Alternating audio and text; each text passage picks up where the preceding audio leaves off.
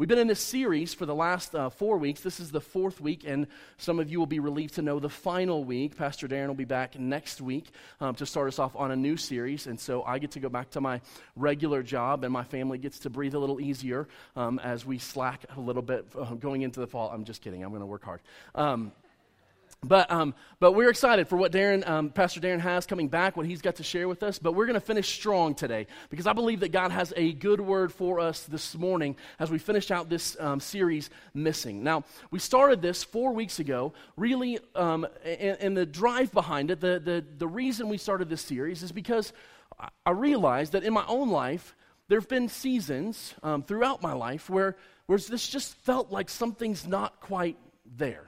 Like there's just something more that should be there. There's something missing in my life. And I feel like that's probably true for you. That at some point in your life, no matter how great things have been, no matter how bad things have been, at some point in your life, you've had that feeling that there's just something missing. And it's something that we can't quite put our finger on. And we think that, man, if I try this, maybe this will fix that. Maybe this will fix it over here. Or maybe I should go after this. And so I thought, man, we really need to look at what God says is missing and see if we can't figure out how to get that thing, how we can find what God says we should have. Because Jesus promised us something different than what most of us have experienced. In Matthew chapter 11, verse 28, Jesus said this, "Come to me all who labor and are heavy laden, and I will give you rest. Take my yoke upon you and learn from me, for I am gentle and lowly in heart, and you will find rest for your souls. For my yoke is easy and my burden is light." I don't know about you, but that has not always been my experience as I follow Jesus, as I live my life. It's not always been my experience that I find that rest for my soul, that there's an anxiousness about me, that's something that's unsettled. And that's the thing that we're talking about that's missing, this rest for our souls, this easy and light burden. So how do we find it? Well, 4 weeks ago, we looked at what Jesus said in Luke chapter 9, and he said this, that if anyone would come after me, he must deny himself, take up his cross daily, and follow me. For whoever wants to save their life will lose it, but whoever loses their life for me will save it. And what we discovered is that part of what's missing, the big picture, the piece that's missing really, is this being fully surrendered to God. That's the puzzle that we're trying to figure out. What does it look like? What does it mean to be fully surrendered to God? Because Jesus said, if you want to save your life, you've got to lay it down for me. And so how do we do that? What does that look like? Well, the last few weeks we've been looking at that. We looked at a man who did that, who found his life's calling, who found what God was asking him to do. And we looked at how he pursued God and what he did to find that. And we found some clues as to what we could do to find our own life's work, our own calling, what God is asking us to do, as we looked at Nehemiah 3 weeks ago. And then last week we said, well, God's asking us to do some pretty big stuff, some pretty hard stuff. How is it even possible for us to do these things? And we looked at how God gives us these gifts through the Holy Spirit, how the Spirit dwells in us and empowers us to do the things that God has called us and asked us to do. And so we've kind of taken a close-up look at some of the pieces that we can fit together to get this thing that God says is rest for our souls. But I think that it's time, as we wrap this up, what I think that we need to do to kind of close this out is to take a few steps back and look at the whole picture. What does this look like when all of it comes together? What does the life fully surrendered to God look like when all of the pieces are in place? What does the whole puzzle look like when it's finally complete? And so this morning, we're going to look at a passage in the book of Philippians. If you've got a Bible, you can turn to Philippians chapter 1. We're going to be towards the end of that chapter. If you don't have a Bible, that's okay. We're going to put it up on the screen for you so you can follow along up there. But the reason we're looking at this book in particular is because Paul writes something to this church. Now, Paul, we talked about him a little bit last week. He was an apostle, went around, planted some churches, and then wrote a bunch of letters back to those churches to encourage them, to equip them, to correct them. Well, most of the time when Paul wrote a letter, there was something going on in the church that he needed to fix.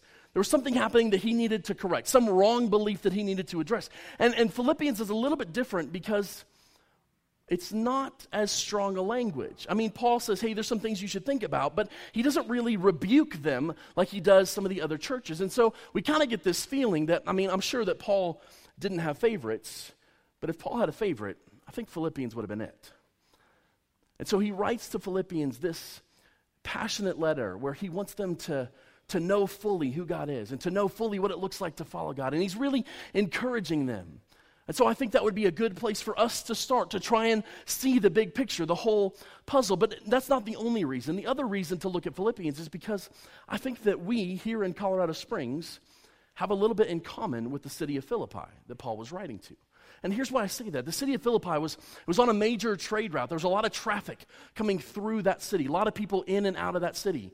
And if you know Colorado Springs, you know that we have a lot of people in and out of our city, not only because of I-25 and the passageway there, but because we're a big military town.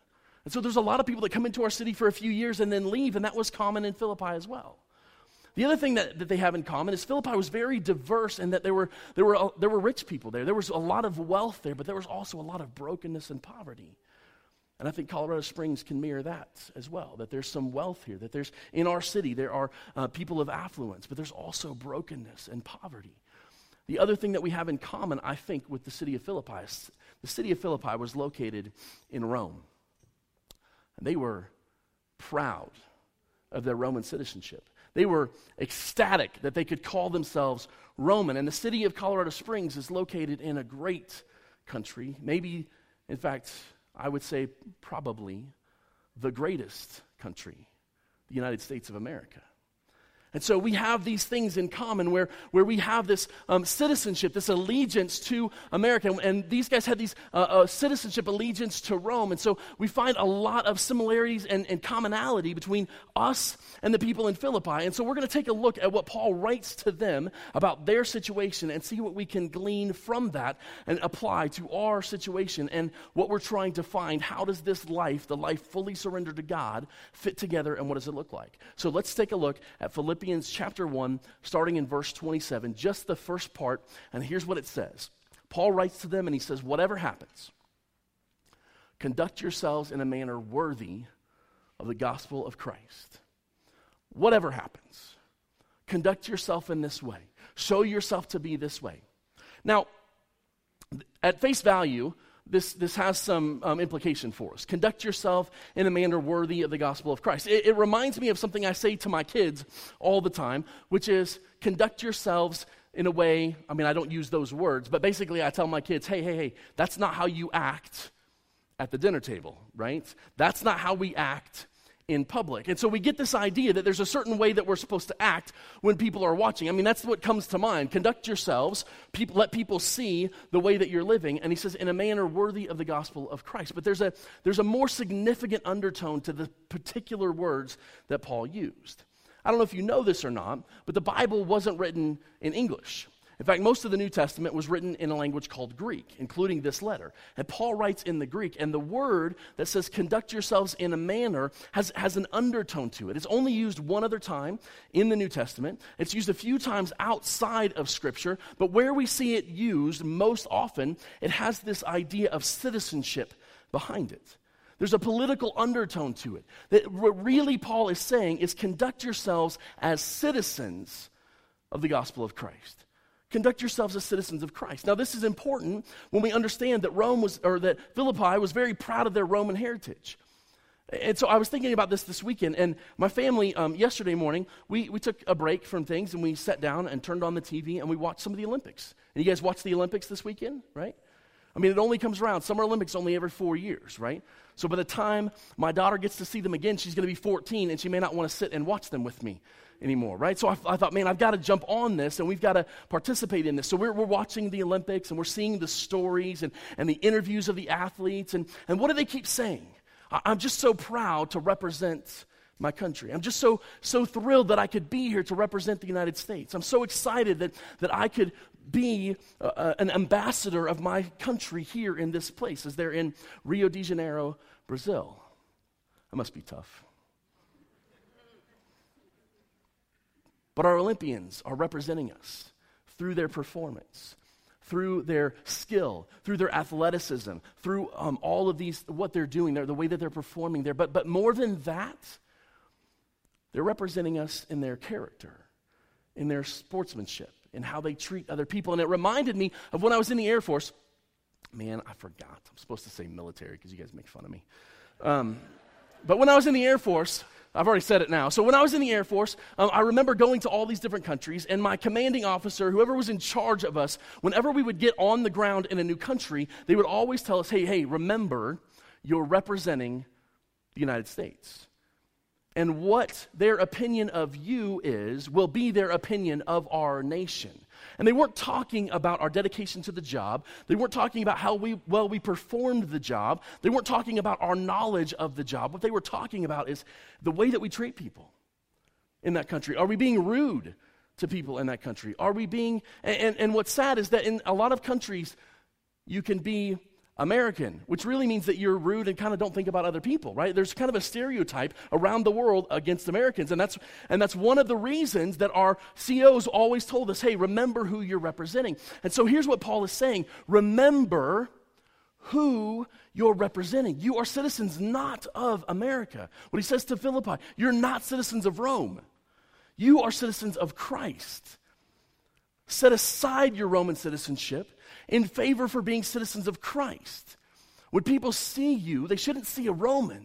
They should see a Christian. And so the lesson for us here is that we should live as if our citizenship is not in America, but is in Christ himself. What does it look like to find your citizenship in Christ?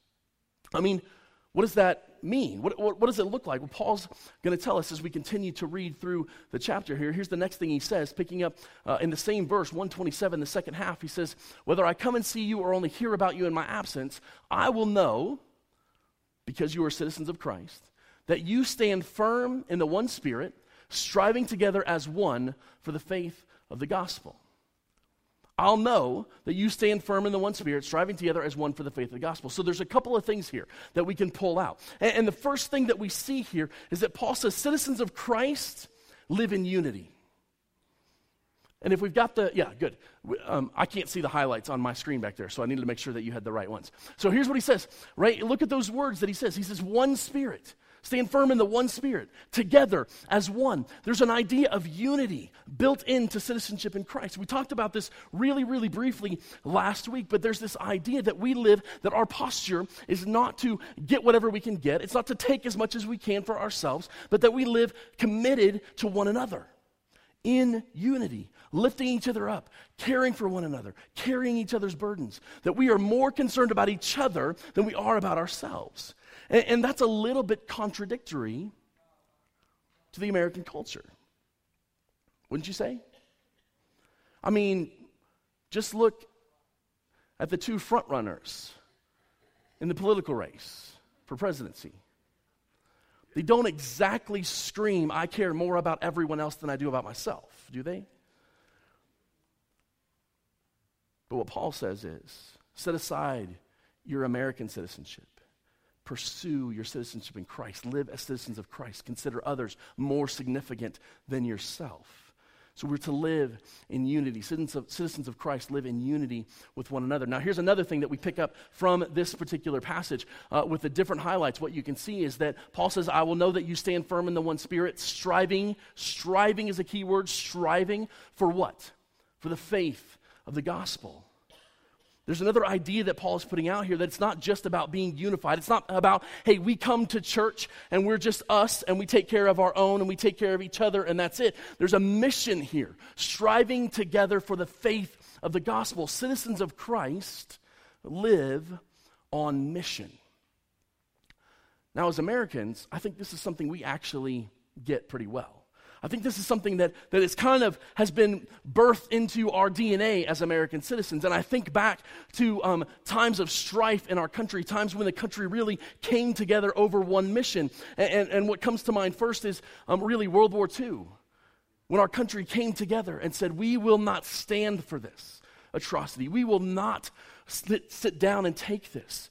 We'll come together and we'll pull out all the stops and we'll do whatever it takes to preserve liberty and freedom. And we did.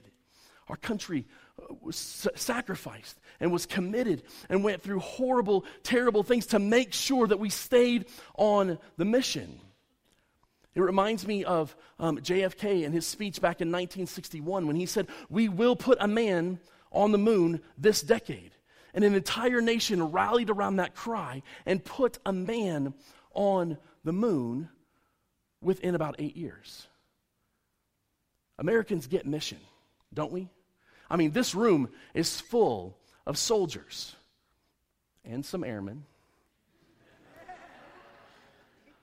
who have committed to mission. We get the idea of mission. But the question is, not are we committed to mission, not can we live on mission, because we know that we can as Americans. The question is, what's the mission? Because there's nothing worse than showing up when you're in the military. There's nothing worse than showing up and going, what are we supposed to be doing? We don't have a mission, right? What's the mission? So the question for us is, what is the mission? Well, Jesus told us. It's been the same for more than 2,000 years. It was Jesus' mission when he came. It's the mission he gave to the disciples, and it's the same for us. And just before Jesus went back to heaven, after he died on the cross, after he'd risen from the grave, after he'd been with the disciples for like 45 days, after all of that, when he was getting ready to go back to his Father in heaven, right before the ascension, he said these things in Matthew 28, "Go and make disciples of all nations, baptizing them in the name of the Father and of the Son and of the Holy Spirit, and teaching them to obey everything I have commanded you." There's the mission. Go and make disciples. Tell people about Jesus. Introduce them to the God who loves them. Show them that there's forgiveness of sins. Show them that they can be reconciled with God. Show them that there's a future that doesn't involve separation from God and eternity in hell. That there's a future that involves eternity with God. The most loving, caring, wonderful God who we could ever even imagine, who loves us more than we could possibly understand. That's the mission. To spread the gospel, the good news about Jesus, that we can be restored and reconciled to him. The mission hasn't changed. But what does that look like in our culture? What does it look like for us? Because most of us get this, right? If we've grown up in church, we already knew that, right? You probably, even before I said that verse, before the verse came up on there, if you grew up in church, you knew what I was going to say. Because we've been talking about it for hundreds of years in the church. But why are we talking about it and not doing it? I mean, do we know what it looks like? Do we know what it actually feels like? Do we know what it means to do that? Because here's what I think happens. I think that we get kind of charged up at times. There's seasons in our life where we go, man, I want to be evangelistic. I want to tell my friends about Jesus. I want to tell my neighbors. And here's what happens. We get shut down. We go across the street and say, hey neighbor, I really, there's something that I want you to know, and I would really love it if you would come to church with me this weekend, because I want you to hear about this thing that I think is going to change your life. And they say yes and then don't show up. Or they say, no, I'm not going to come. And if that's you this morning, if you got drugged here by a neighbor, man, I want you to know we are thrilled that you're here. Like, I'm not saying that you shouldn't be here, man. We are thrilled that you are here because we want you to hear the good news about Jesus. We believe it's the most important thing you could ever hear. But here's what's happened. We've tried to share that message. We've tried and we've been shut down. And we feel embarrassed, or we feel scared about it, or we feel overcome by it. And so Paul addresses that to the Philippians. Here's what he says, picking up in verse 28. He says, "Without being frightened in any way by those who oppose you, this is a sign to them that they will be destroyed, but that you will be saved, and that by God." Now, let me unpack this a little bit because the language is a little bit funny here. But here's what he says. It says without being frightened in the NIV. There's a couple of other versions. One of them says without being intimidated. And as we really dig into this, what we get is this idea that, hey, continue to be on mission, and don't worry about what happens to you. Don't worry about what other people think or say. Don't worry, just continue to be on mission. Live in this way that God has called you to live, regardless of what happens to you. Now, for the Philippians, this was incredibly significant. I don't want you to miss this, because around the world, this means in the face of death, we share the gospel. This means that under threat of beheading, the gospel is shared in some nations. Even today. And that was true in Philippi. They were facing great persecution. And for us, it's not death that we're facing, but rather our own pride, maybe. Our fear. But Paul says, don't be intimidated by it.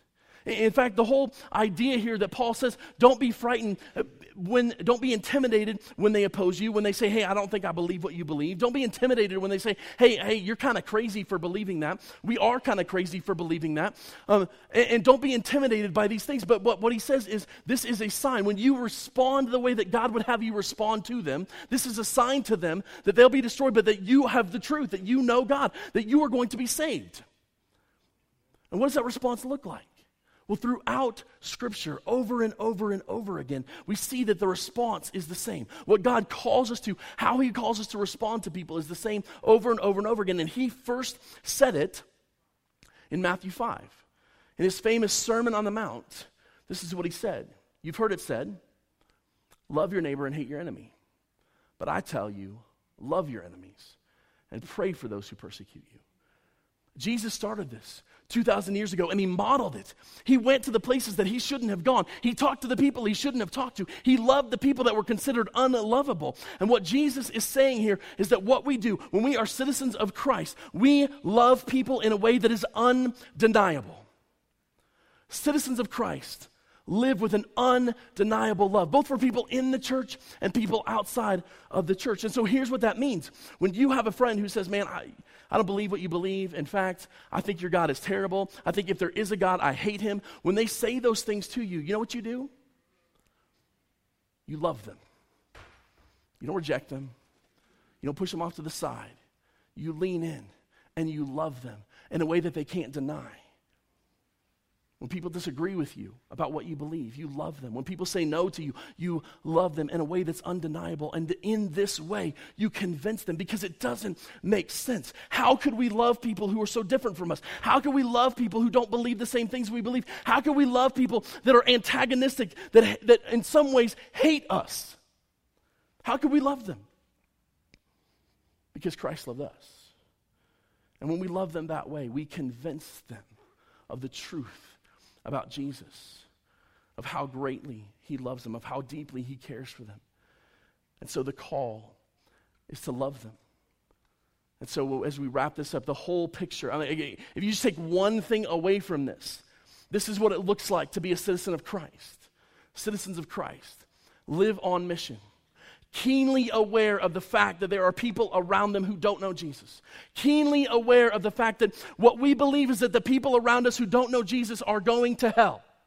That's a strong word, but it's true. There are people in your life who don't know Jesus. There are people in your life who are going to be separated from him forever, who are going to be cast into the lake of fire. Do you care about them at all?